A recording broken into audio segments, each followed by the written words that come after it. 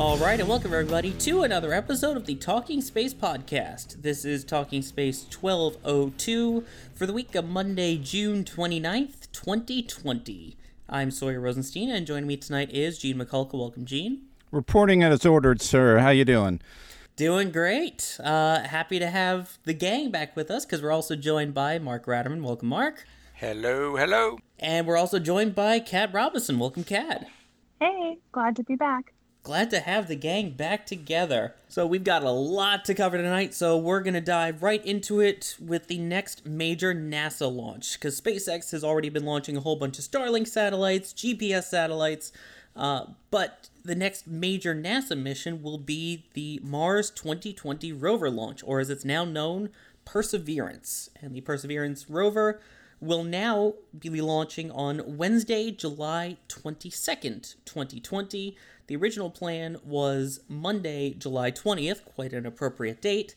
However, we're now learning that because of a contamination concern in the ground support lines while they were processing the spacecraft, that it is now being pushed back by 2 days. And Gene, this isn't the first time it was pushed back either.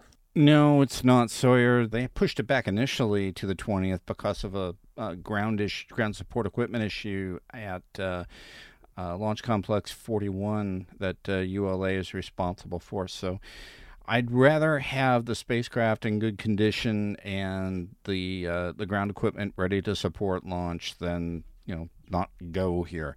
So the word that you got, was it in reference to the lander itself too? Because I know the lander has to be as clean as it possibly can be, because this is really a search for, this is almost a search for life mission here. Right. The main thing is also they plan on recovering samples from the surface to later be picked up by another mission, of which, to do that, they are bringing up multiple vials that they will fill some of with rocks and dirt and dust, and some of them they will intentionally leave empty, so that way they can test how contaminated or non-contaminated the vial was before the samples went into it, and then rule those out as they're testing whatever returns.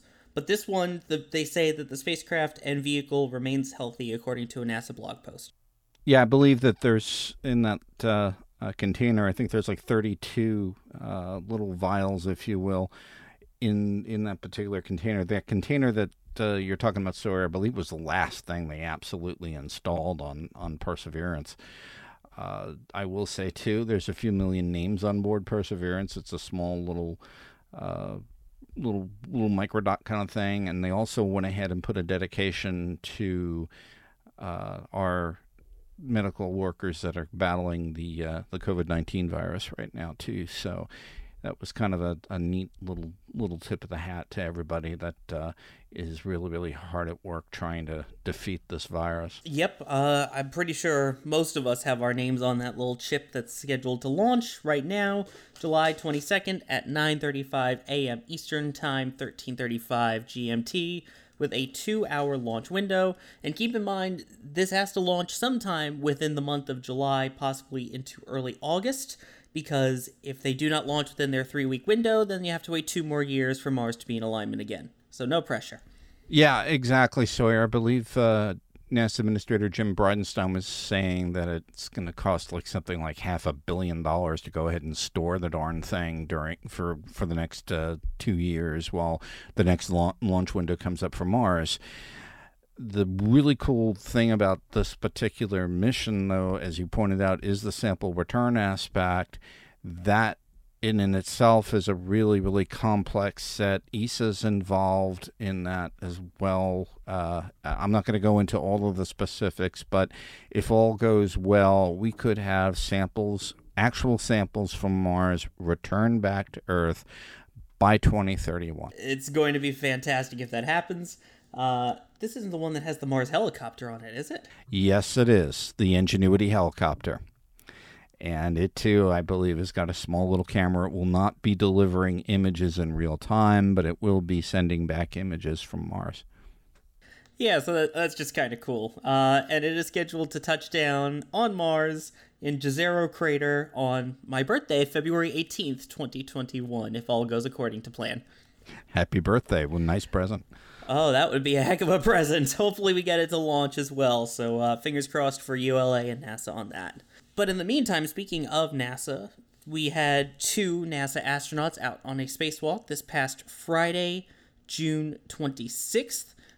Chris Cassidy and Bob Behnken making their way outside the ISS on the first of a series of spacewalks to basically replace the batteries on the ISS with the same kind that are in your cell phone. Sort of. In a way. These are lithium-ion batteries. They're kind of like the ones in your cell phone, except they're a lot bigger. These batteries are replacing the aging nickel hydrogen batteries that were initially placed on the International Space Station. This set of batteries is located over on the S6 truss. Believe we had another EVA by on the International Space Station quite recently last year to go out and replace another set of batteries. Christina Cook and Jessica Meir were the 2 EVA astronauts on that. This particular spacewalk to go ahead and replace these batteries went along swimmingly. I should go ahead and say too that replacing all of these batteries, I believe I'm looking at a graphic here right now that NASA put out. I believe there's 3 channels on the S6 truss they want to go ahead and replace. And once these 3 channels are taken care of, you're going to have the International Space Station in a good power configuration pretty much for the rest of its operational lifetime. So then that's probably through about 2028, 2030, somewhere around there.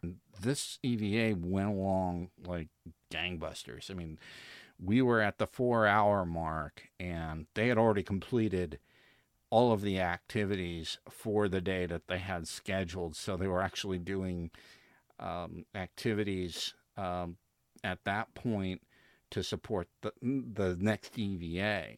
They could probably get this thing done in smart order. When you're going out there and both of you have 6 EVAs under your belt, you can make it kind of look easy. Plus, Chris Cassidy himself, I think, had a hand in writing the procedures to install the batteries to begin with way back when they started this process. So they already had somebody that really knew what the devil they were doing and really, really understood the problem in front of them. So with him as lead EVA officer, they had everything going, and everything clicked just fine. Hey, just something I'd like to mention. If there's anybody listening to us talk about all the details that went into the spacewalk, if you haven't actually sat and watched NASA TV live during a spacewalk, do it. And kind of put yourself in a position of, looking out the helmet visor and imagine yourself doing what they're doing. And I think you'll be really impressed with the intricacy of even the simplest things are not simple in that environment, and it's worth taking some time. Watch one and get a greater appreciation for what we're talking about.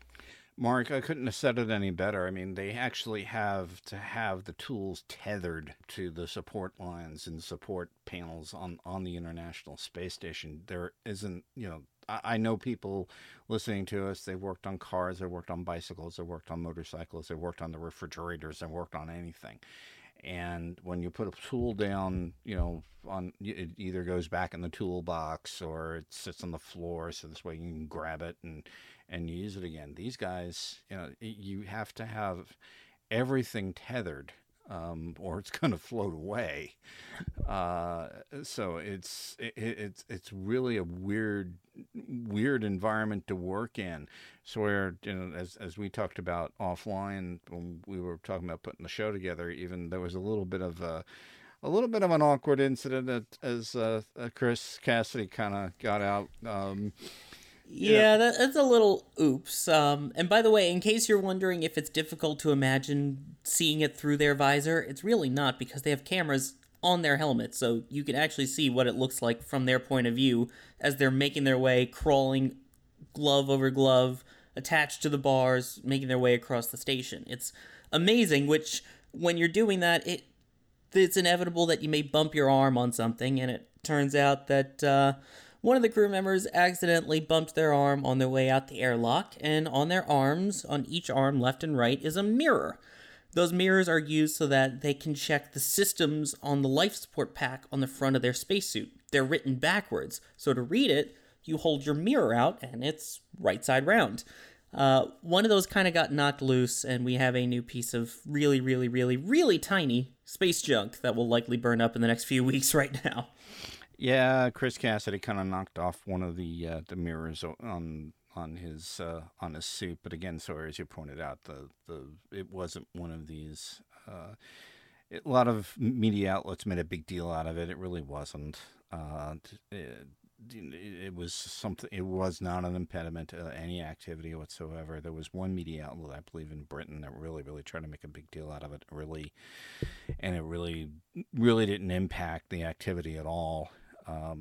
But Mark, indeed, you make some really good points too. I mean, another point too. I'm gonna mention is with we all wear gloves when we're dealing with auto care and so on and so forth, and sometimes we're wearing heavier than normal gloves to deal in certain areas and so on. And we know how difficult it is to go ahead and reach down and kind of grab things with our hands wearing those gloves. Now, an interesting little experiment you want to do at home: grab one of these, a glove that if you are in an environment that encounters snow and winter, grab that glove, put it on, try to pick up a quarter or something like that off your table wearing that glove, and I'll bet you it's darn near impossible. That's the kind of thing that the astronauts performing an EVA, and that goes for everybody. That's even the cosmonauts. They're going to have the same problem. So this is the environment you're playing in. The spacesuits are the extravehicular mobility units. Oh, those old things? Yes, they're 40 years old. They date right back to the shuttle era. There is an XEMU coming for Artemis, but it's still in development, and that XEMU will be tested on the International Space Station. But those are really, really tiny spaceships that we essentially put on and envelop in them. And these guys, they make it look so easy, but gosh darn it, you're outside and you've got nothing but some layers of thermal protection out there, and this is an environment that is literally trying to kill you. But both Cassidy and Benken made it look easy. Oh yeah, and did we also mention that the gloves are pressurized and that you also then have to push against the pressure of the suit to bend your fingers? Yeah, exactly. So it's a tough environment to work in, is really where I'm getting at. But gosh darn it. And that's what makes it even more impressive that these two guys were able to finish basically all of their main tasks 2 hours ahead of time, too. I will say, too, as they were closing the EVA, two comments were made by both Bob Behnken and Chris Cassidy.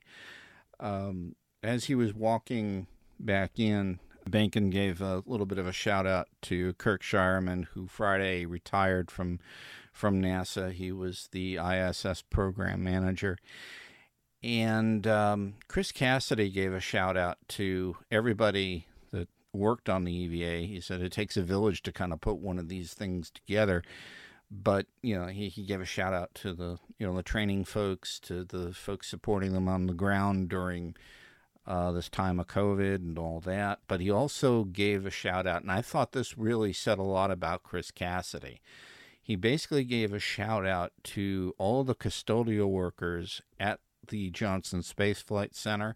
Specifically, also, he gave a particular attaboy to the folks working in Building 30, the custodial staff there, because he felt that it was up to them to keep that area clean, sanitary, and so on, so that people like the lead flight directors and all that can continue to use the Mission Control Center in this very, very scary time of COVID-19 and really support the individuals that are supporting him.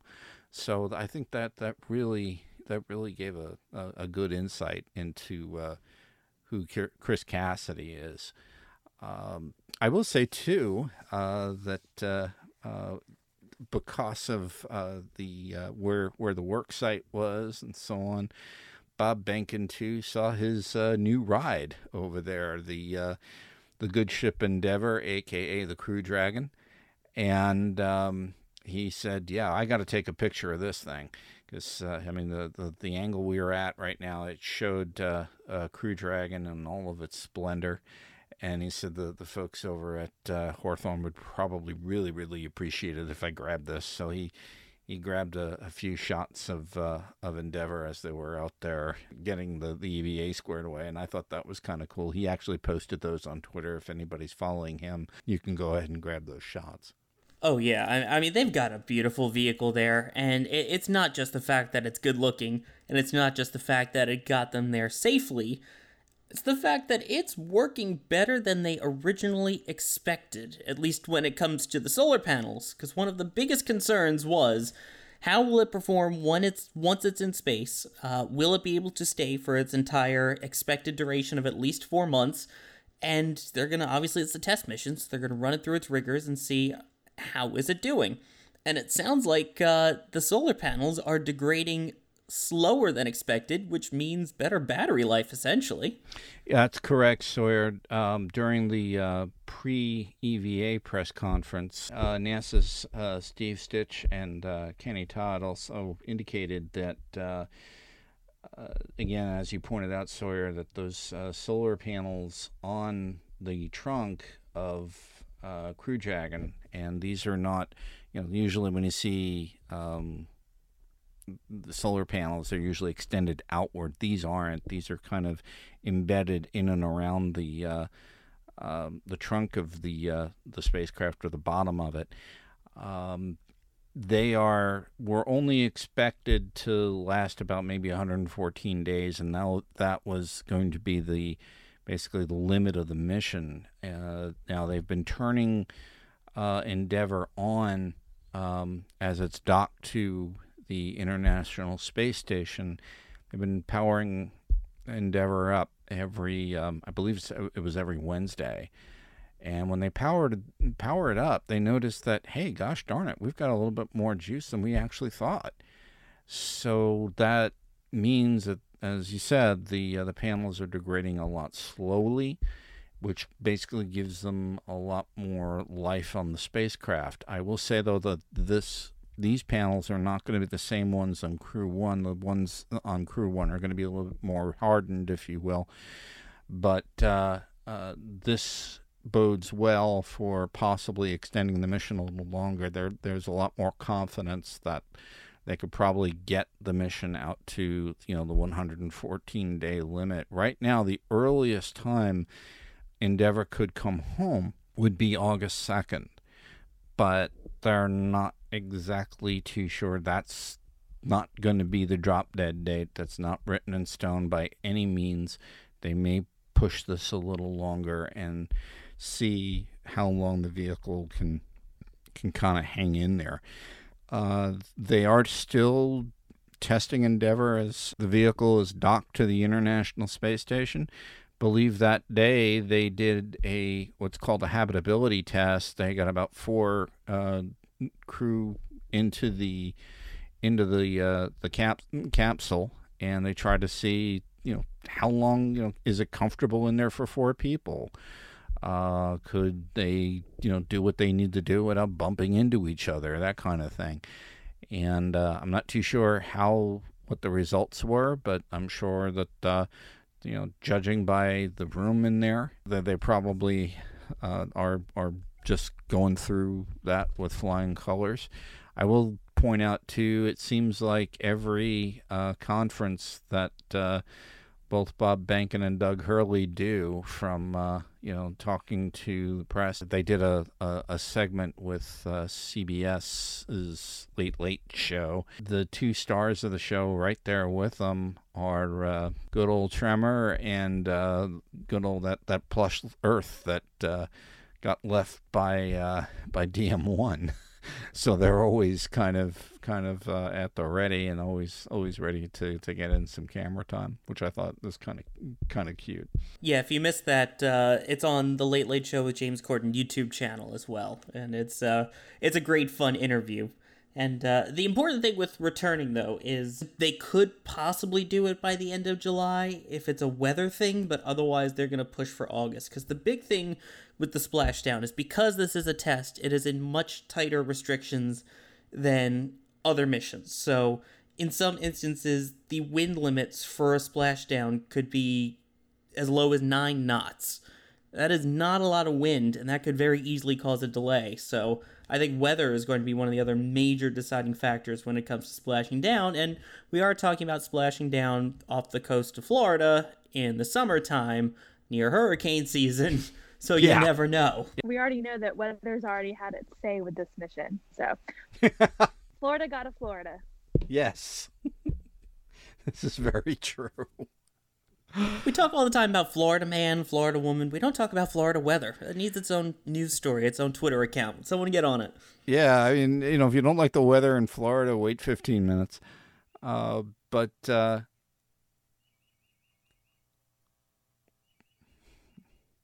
and I only lived there a year, so I can't. I'm still a novice when it comes to Florida weather. I know SpaceX was saying that we could probably fly Crew 1 as early as the end of August. That is not really likely if you come down, like early August, and it takes 6 weeks to sift through all the data that the DM2 spacecraft collected. My bet is probably the earliest would be, I don't know, I'll say mid to late September, early October before Crew 1 can probably launch. But I think that's the least of our worries right now. Right now, I just want to get DM2 back home and Bob Behnken and Doug Hurley back home as well, so we can go ahead and declare a successful mission.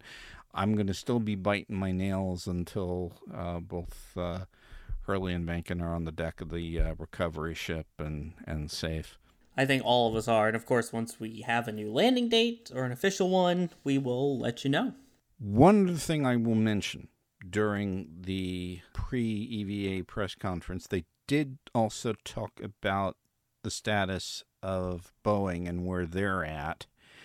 And Steve Stitch was saying that he had some very good conversations with Boeing. They had some very good details as far as what's going on, and they're working really hard to get to OFT2. So far, so good on the target date. It looks like OFT2 by the end of the year is doable. They're both NASA and Boeing are kind of maintaining that, according to what they're seeing right now out of the company, Boeing looks like they can do a year-end OFT2 mission this December. So, I'm not going to hold them to it. Things could kind of unravel. Who knows? But so far, it looks like they're on track for OFT2 toward the end of this year. And we do want to mention that we will, of course, keep on top of all of this, and there is a new person in NASA who's on top of all this as well. The new head of human spaceflight at NASA is Kathy Loiters, and if you feel like you've heard that name, you probably have before, right, Gene? Yeah, she was the former lead of the Commercial Crew Program. And I guess Jim Bridenstine and the rest of the folks over at NASA felt that she did such a bang-up job on that she should be given the helm for the whole thing. And Kathy basically said in the teleconference where she was formally introduced, she basically said, I have really got some big shoes I have got to grow into very, very quickly. Kathy has a lot of respect out there. She's a grand engineer. She got the Commercial Crew Program, which was kind of an unwieldy thing to begin with, but she got it through and got it across the finish line. So far, so good. Knock on wood, and I'm tapping on my head here. Things look like they're going extraordinarily well for DM2 or the Endeavour mission. You know, again, she brings a ton of experience, a ton of respect to the office, and I think I couldn't think of any better person for the job, really. She's got a big portfolio to manage. It's not just going to be Commercial Crew this time. Well, that's going to be part of it, but she's really going to be the person on point that is going to literally get us to the moon and onto Mars. So she's got as Jim Bridenstine said in the teleconference, she said she's got a lot of homework to do, a lot of things that she's got to, get up to speed about. They're going to give her a lot of time to get up to that point and to basically, to drink from the fire hose, if you will. But I in all, I think she's probably, the best call for the job right now, and I wish her all the best. It's going to be a lot of work going forward. The one of the things that she did get challenged by, and this was a straight yes or no answer, and I don't know, was by Keith Cowling over at NASA Watch. He asked flat out during the press conference if she would commit to getting Artemis on the moon by 2024, December 31st. Yes or no? And she said, well, it's really not a yes or no answer, but you can't, you're never going to, do it unless you go ahead and try to do it. And she said, we're going to do everything in our power that we can to go ahead and try to get our crew on the surface of the moon by December 31st, 2024. You really couldn't ask for much more on that. I mean, I know what Keith was trying to do over there, and and I kind of appreciated it in some odd way, but you have to remember too, the Commercial Crew Program that is still ongoing, the first human flight was 37 months behind schedule, but that was not really the doing of anything that could be controlled. Certain things happened. We had the loss of the DM-1 spacecraft that one Saturday just before Easter, and we had so many other little gotchas happen along the way, and you need time to mitigate that. And also, Gene, one thing, it's really hard to commit to program deadlines for something like Artemis when there's an uncertainty of whether or not it's a program that will be carried on by the next administration. This is a conversation that I know that we had several times in discussing the return to human spaceflight, with DM2, is that as different administrations take office, they have different priorities for space travel. So it's, and we can talk about this in length in another program when we have more policy focus.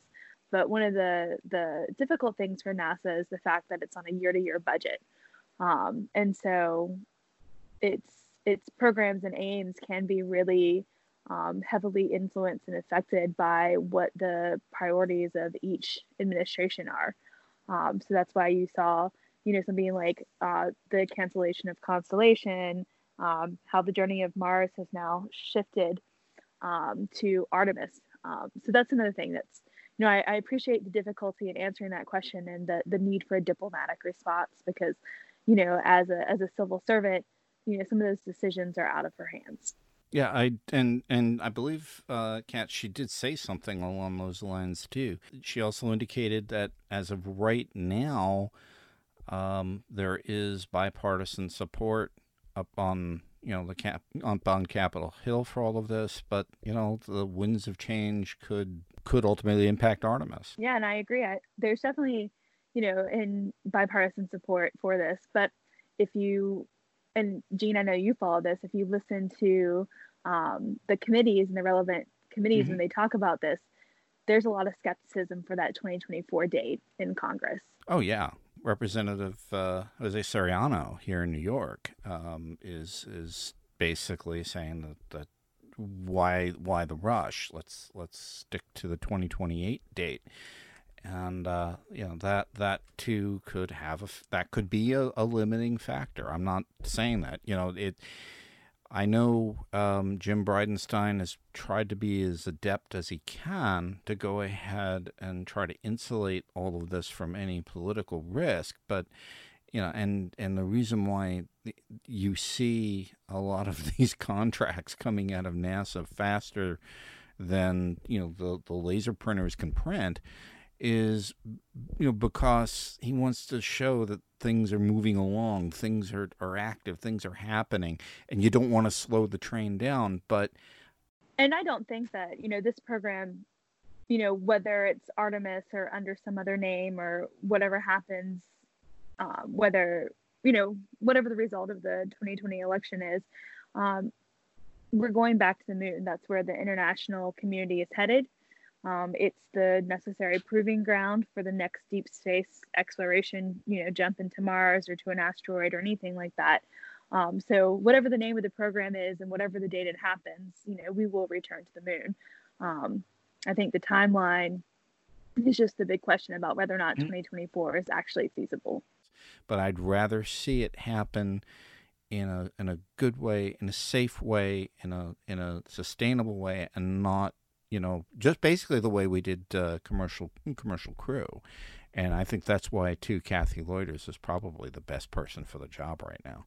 She understands that. The acceptable levels of risk in the 1960s and 70s are a lot different than our acceptable levels of risk today. Oh, thank you for saying that. I mean that sincerely, because that's exactly the case.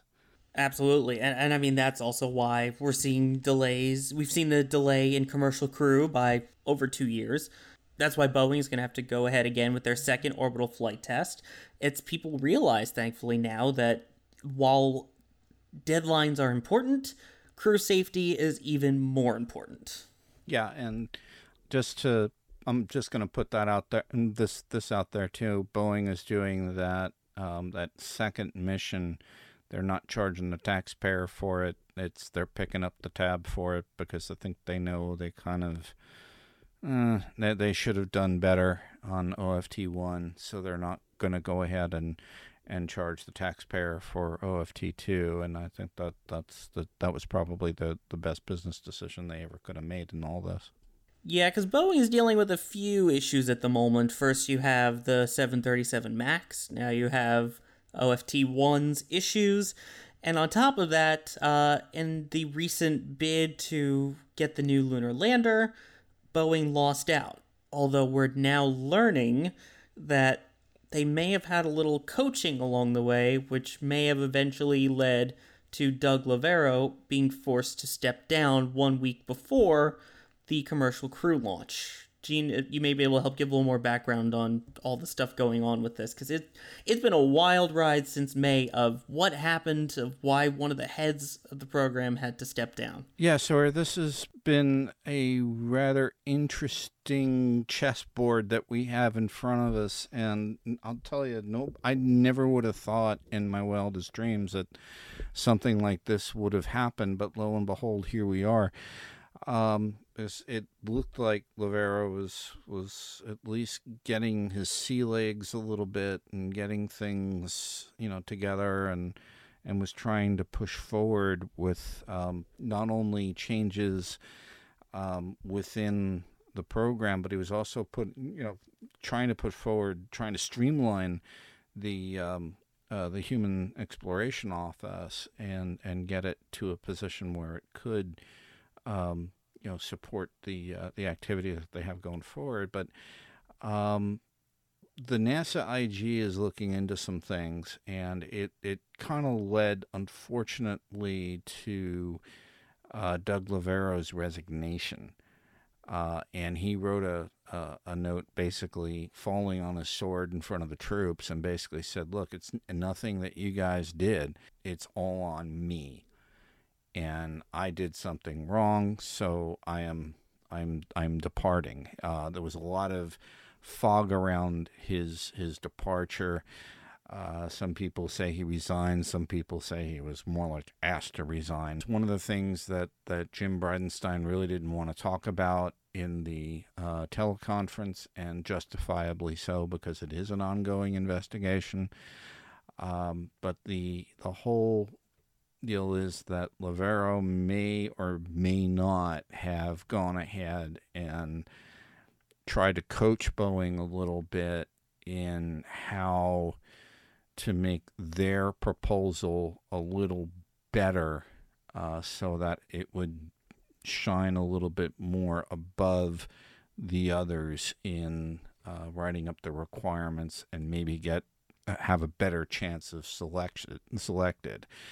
The idea around it was that Loverro thought that Boeing's approach to the lunar lander was superior to really all of them, and really wanted them to have a good shot, at least, at getting the award.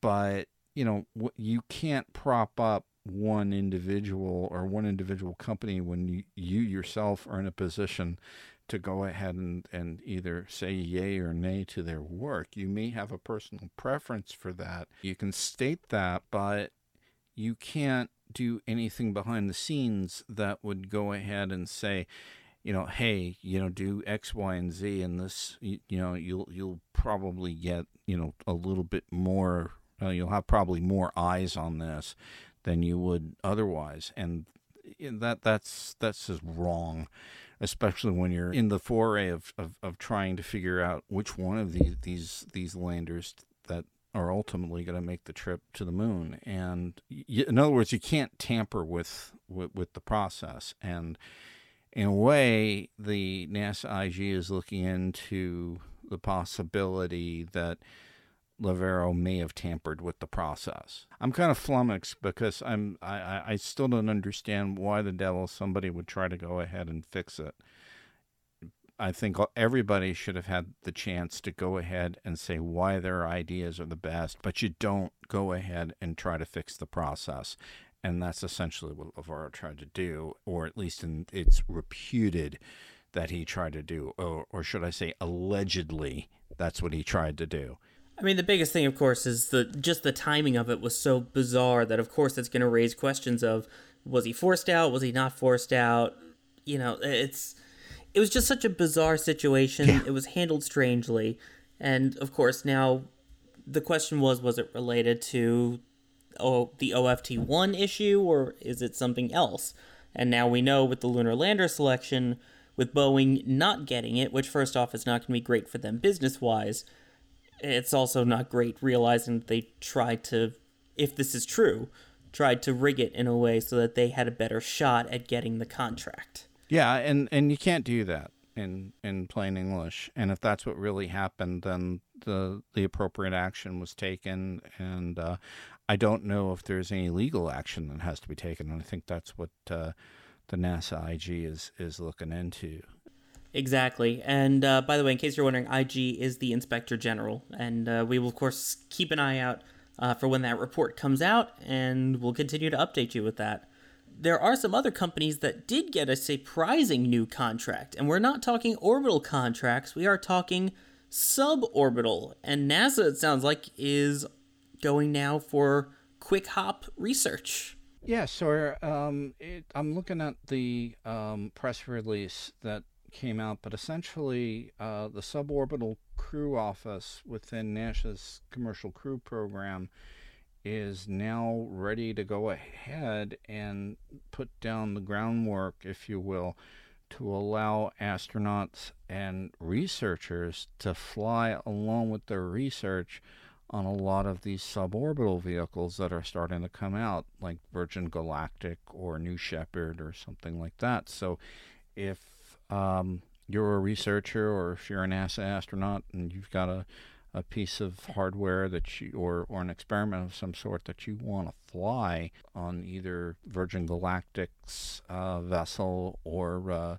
the New Shepard that Blue Origin has, once they start, accepting passengers, you will go ahead and be able to do that. There was a request for information that was put out this week that goes ahead and lays out what NASA wants. They want to set up any kind of astronaut training program that you would need for either vehicle, what kind of qualifications or what kind of testing on any type of hardware that would be needed. Say, okay, fine, you want to fly your experiment, how does it apply to this vehicle? Is it friendly to that vehicle? That kind of thing. But they're really trying to look into the possibility of flying any human-tended microgravity research. It's a fascinating deal. So it looks like commercial crew is not going to be just relegated to orbital missions. It looks like it's going to be suborbital. Sawyer, too, you made an observation just before we had a convening of the minds here about this RFI, that it was originally put forward by a former NASA administrator and never really got off the ground, but now Jim Bridenstine has kind of pulled it together. Yeah, Lori Garver made an interesting point on Twitter right after the announcement was made, basically saying that she had already proposed it, saying, I had this approved 7 years ago, but once I announced it, she says, quote, status quo astronauts got it overturned. Doesn't have to be just government employees, research too. And she went on to say that they primarily use the safety, quote-unquote, argument, saying, quote, I said policy change was to incentivize / prime the pump, and people wouldn't fly until vehicles were certified, etc. Back then, anything that wasn't developed, owned, and operated by the government, including the Russian government, was suspect. So I think now that we're in an era where you have SpaceX with commercial crew, you've got companies like Virgin Galactic and Blue Origin that are doing their own thing. It's about time that they also get some funding from NASA and allow for other research opportunities. Yeah, and I think this is going to open up the door to not just NASA astronauts, not just NASA researchers, but this opens the door for everybody. If you come up with an experiment that you want to fly, or through a NASA grant or something like that, and you could probably go ahead and give this a shot yourself. If you're a postdoc or even a grad student that wants to fly an experiment, you can. So I think this is going to be opening up the door to a lot of things. This also, if I may be so bold, is going to open up the door to a lot of the companies that are involved in this, I think, because a lot of companies have been kind of tight-lipped in this area. I mean, even Virgin Galactic, this past week, they had a flight test, and we did not hear about it during market hours, as they said, but they did go ahead and put in that we're not going to live tweet it or anything like that because during market hours, but we will go ahead and put out a B-roll and all this if it's successful, which Virgin Galactic did follow through, and they did.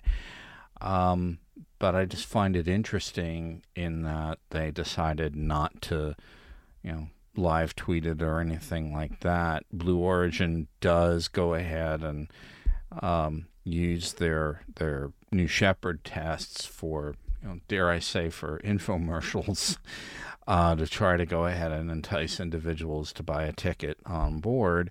But we don't hear a lot about the safety apparatus behind it. We don't hear a lot about, some of the systems and so on. And I'm wondering too, Sawyer, if this RFI is going to open up that door a little bit further and let us see under the lid of these things a little bit more to see how, what safety precautions and what safety things that they do have available to the crews that fly. Oh, absolutely. And I mean, right now, the only real option that these people have is either you put something on a sounding rocket or you go on a zero-G flight, of which you're only getting it for 60 seconds at a time, as opposed to a sustained 20, 30 minutes, or however long the suborbital hop will be. So I think the research opportunities are going to be just as exciting as the astronaut opportunities for this. Yeah, and not, by the way, this is not going to be putting the sounding rockets out of business, because there is some research that you still need the sounding rockets for. The sounding rockets, some of these payloads go way further than the International Space Station. Some of these have altitudes of about 1,000 miles up, as opposed to the ISS, which is 250, 260 miles up. So you're not putting Wallops out of business. You are just enhancing what they do. And I think that's a great trade-off. Exactly. So it'll be an interesting program that, again, another thing we'll keep an eye on here. We've got a lot of stuff to watch now because it's getting exciting again. It's no longer just shuttle. I remember when we first started the show, again, it was like, what are we going to do after shuttle ends? And here we are talking about whole new things that we never would have even thought of 10 years ago, 5 years ago. The Commercial Crew Program, suborbital commercial hops. Who would have thought? It's fantastic. I think the real big deal is how a lot of this commercialization is starting to change the picture, if you will, Sawyer. We're not, NASA is not owning the spacecraft anymore. We kind of, the U.S. taxpayer kind of leases this stuff and grabs the opportunities. And I think that's what the whole core of this really was, to go ahead and try to build an orbital economy and try to build it, in such a way that it's sustainable over the years. And I think we're doing it finally. And I think this is the first step for, further commercial opportunities, and also trying to keep the cost of space flight down. I'm not saying you and I are going to be able to go ahead and buy a ticket to the moon anytime soon, but and I still don't anticipate that in my lifetime. But I still see it coming maybe next century. So hang in there. I think the door is open now for all of that to happen. And I think the other amazing thing right now is no matter what your interest is in space, there is something for you happening right now, whether it be lunar exploration, extraplanetary exploration, low Earth orbit. You've got so many options. And the other cool thing is when you come to Talking Space, you get a broad swath of all of it. We try and incorporate as much of it as possible. But if you want more on one specific topic, there's a good chance that NASA actually has a podcast on it. Right, Mark? You bet. And, it may seem odd to be listening to a podcast and to have someone refer to another podcast, but I got to tell you, I spend a fair amount of time on the road, or at least I used to up until spring of this year. And now I find that I got more podcast material to listen to than I have time to actually do it. But if you have time for these shows, golly, you've got to have some variety. You've got to have the best of the best, because sometimes you listen to a show for a while, it's like, I need something different. Okay, well, I'm going to give you something that goes beyond, and this fascinates me in the technical sense. This isn't information that I could ever come close to touching. But NASA has a variety of podcasts, and in the last few years, they have really stepped up the bar, raised the bar on the type material that they're covering. One that I want to mention right now is a program called Houston, We Have a Podcast. And it is by the folks at the Johnson Space Center.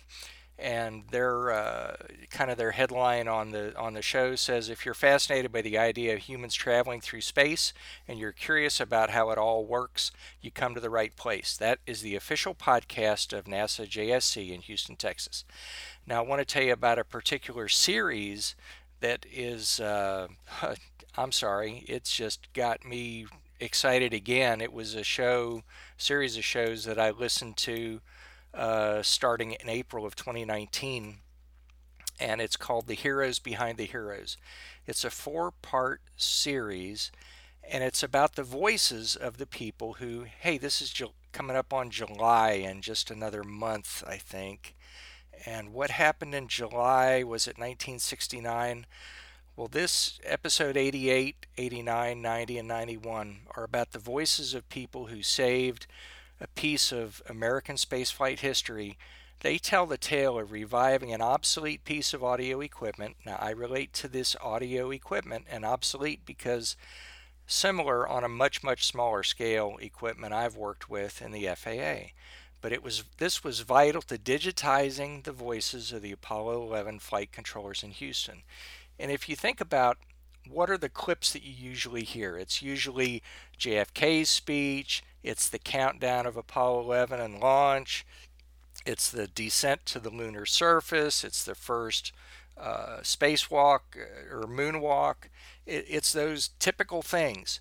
But this is a series that talks about how they revived from magnetic tape and came up with over 19,000 hours of digitized audio, which it was in analog form on tape. But they not only digitized it, but they have transcripts. And I just looked at something that they referred to in the podcast, and I'm not going to try and tell you about it. But holy cow, you could get lost in it for hours if you just want to listen to live mission control audio from that Apollo 11 mission. This was started by a professor who studied speech processing and language technology, and he wanted to move beyond a smartphone being able to understand or sometimes not understand simple questions. So this goes back to 2012. And he wanted to study language by a group of people interacting with one another on a common project or during an emergency. And so you listen to this, it's not just about reviving a piece of equipment to listen to these old tapes. It's not just about digitizing the old tapes. It's about challenge after challenge of what started out as a fairly straightforward, in the mind of the researcher, project for language technology and speech processing. And all of a sudden, it became something that I think today is vital to our history record of Apollo 11. So anyway, back to the podcast. Houston, we have a podcast. If you go to nasa.gov/podcasts, you will see a whole list of many shows that they have. And Houston, we have a podcast is one of the ones that most interests me, and I hope you'll enjoy it. Next time we meet, hopefully I'll be able to come back on the show next time we get together. I'll tell you more about the surprise gem that I found that was a result of the research in this 4-part series of these audio recordings from Apollo 11. That is so cool. And again, while we do a much more broad coverage of things, I don't think we ever would have thought to think of something like that. And it's so important and vital too. So Mark, thank you for letting us know about that. It's different. It goes way down in the weeds of the challenges of going back in time to equipment that was in use 50 years ago that hadn't been touched for decades. And I think you'll find it interesting, this particular part. But every episode is different. They're doing continuous things. They did something on life support recently where they're talking about life support in space. And it's just, to me, it's a fascinating deep dive on a lot of different topics that they bring. Thank you, NASA.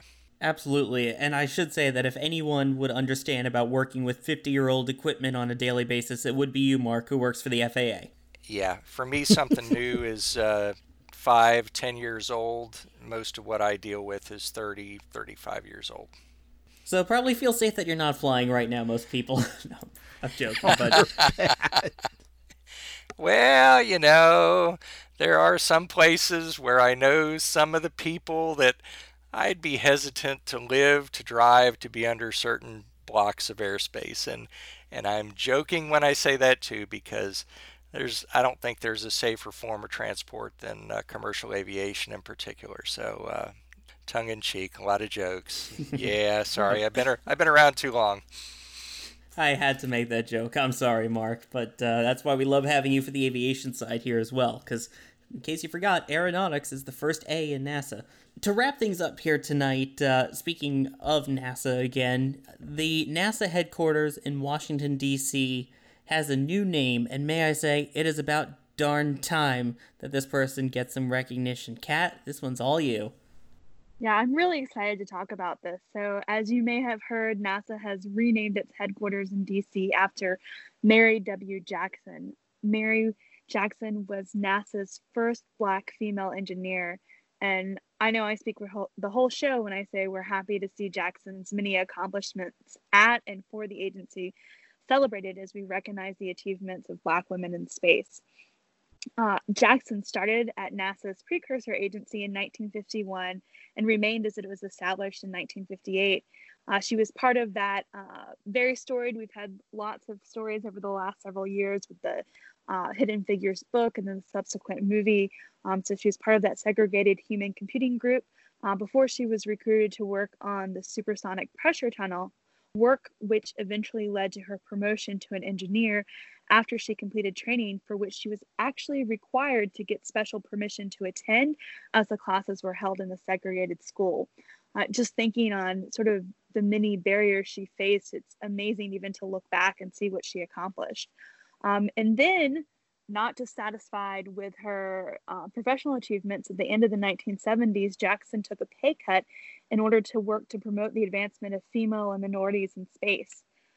She died in 2005 and was honored with the Congressional Gold Medal along with some of the other Hidden Figures in 2019.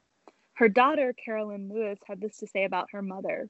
She was a scientist, a humanitarian, wife, mother, and a trailblazer who paved the way for thousands of others to succeed, not only at NASA, but throughout this nation. As I said before, I was thrilled when I heard this news, and I'm really grateful for the opportunity to share Mary Jackson's legacy with you, all of our listeners, and to celebrate her incredible life, her contributions to science, and her work in making space for Black, Indigenous, and people of color and women at NASA. So we were just excited to hear this news and really great to see the recognition for a lot of that work that was done in the early stages of the NASA program, done by Black women in the computing group that, has just now come to light in the larger American culture. Of course, there's been many fantastic figures who have been advocating for recognition of these women for years. So, hats off to all those women, especially Black women in space, who have advocated for more recognition of all the wonderful achievements of women in space, and really fantastic to see HQ being renamed for Mary Jackson. And just a point, Kat, too. I'm gonna go ahead and say this real fast. It's interesting too that she took a pay cut to go ahead and try to further the whole STEM point of things. Because to me, that to me says this, in her mind, that was a bigger mission than what she was doing. And to her, the money was immaterial. It was the mission that mattered. And that speaks volumes about her and her personality and where her mind was. And this is something that women do just in general. You can look at the research that women are willing to sort of to take the less glamorous jobs in order to promote other people. And I'm not saying that this isn't something that all people do, men, women, non-binary, all people do this, but it is something that women tend to take on. And Black women in general tend to take on a lot of this sort of jobs that require a lot more emotional labor in order to make it a more just and equitable world. So shout out to all those people doing that invisible work that makes this world a better place to live in. Amen. Especially when they're taking, especially when they're willing to take a pay cut, at a time when they're already making less. It deserves a lot of recognition. Yeah, agreed. I mean, to me, that just speaks volumes about her. And I only wish she could have been here to see this, because I heard about that and I was just applauding. I couldn't think of any better person to go ahead and be honored in such a way. And if you're looking for other women, we're always hearing, it's not hard to throw a golf ball and hit a bunch of white men in space. And again, nothing about that. But if you were looking for more diversity in space. And this is something which NASA has worked on for a long time and really leads the way internationally for showcasing diversity in space. But also, I'd like to give a shout out to Ashley Lindalia, who is at @that_astro_chick on Twitter. And if you check her out, she is always promoting people in astronomy. She does planetary science.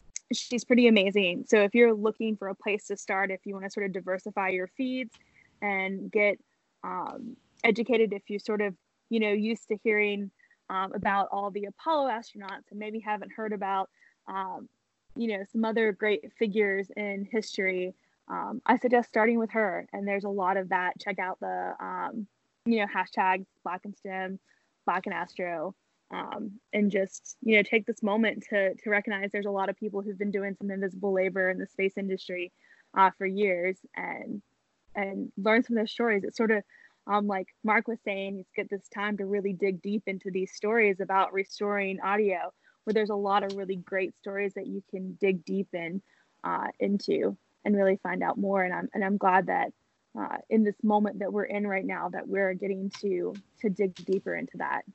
I'm going to have to go ahead and add somebody to my follower list on Twitter, so thanks a lot, Kat.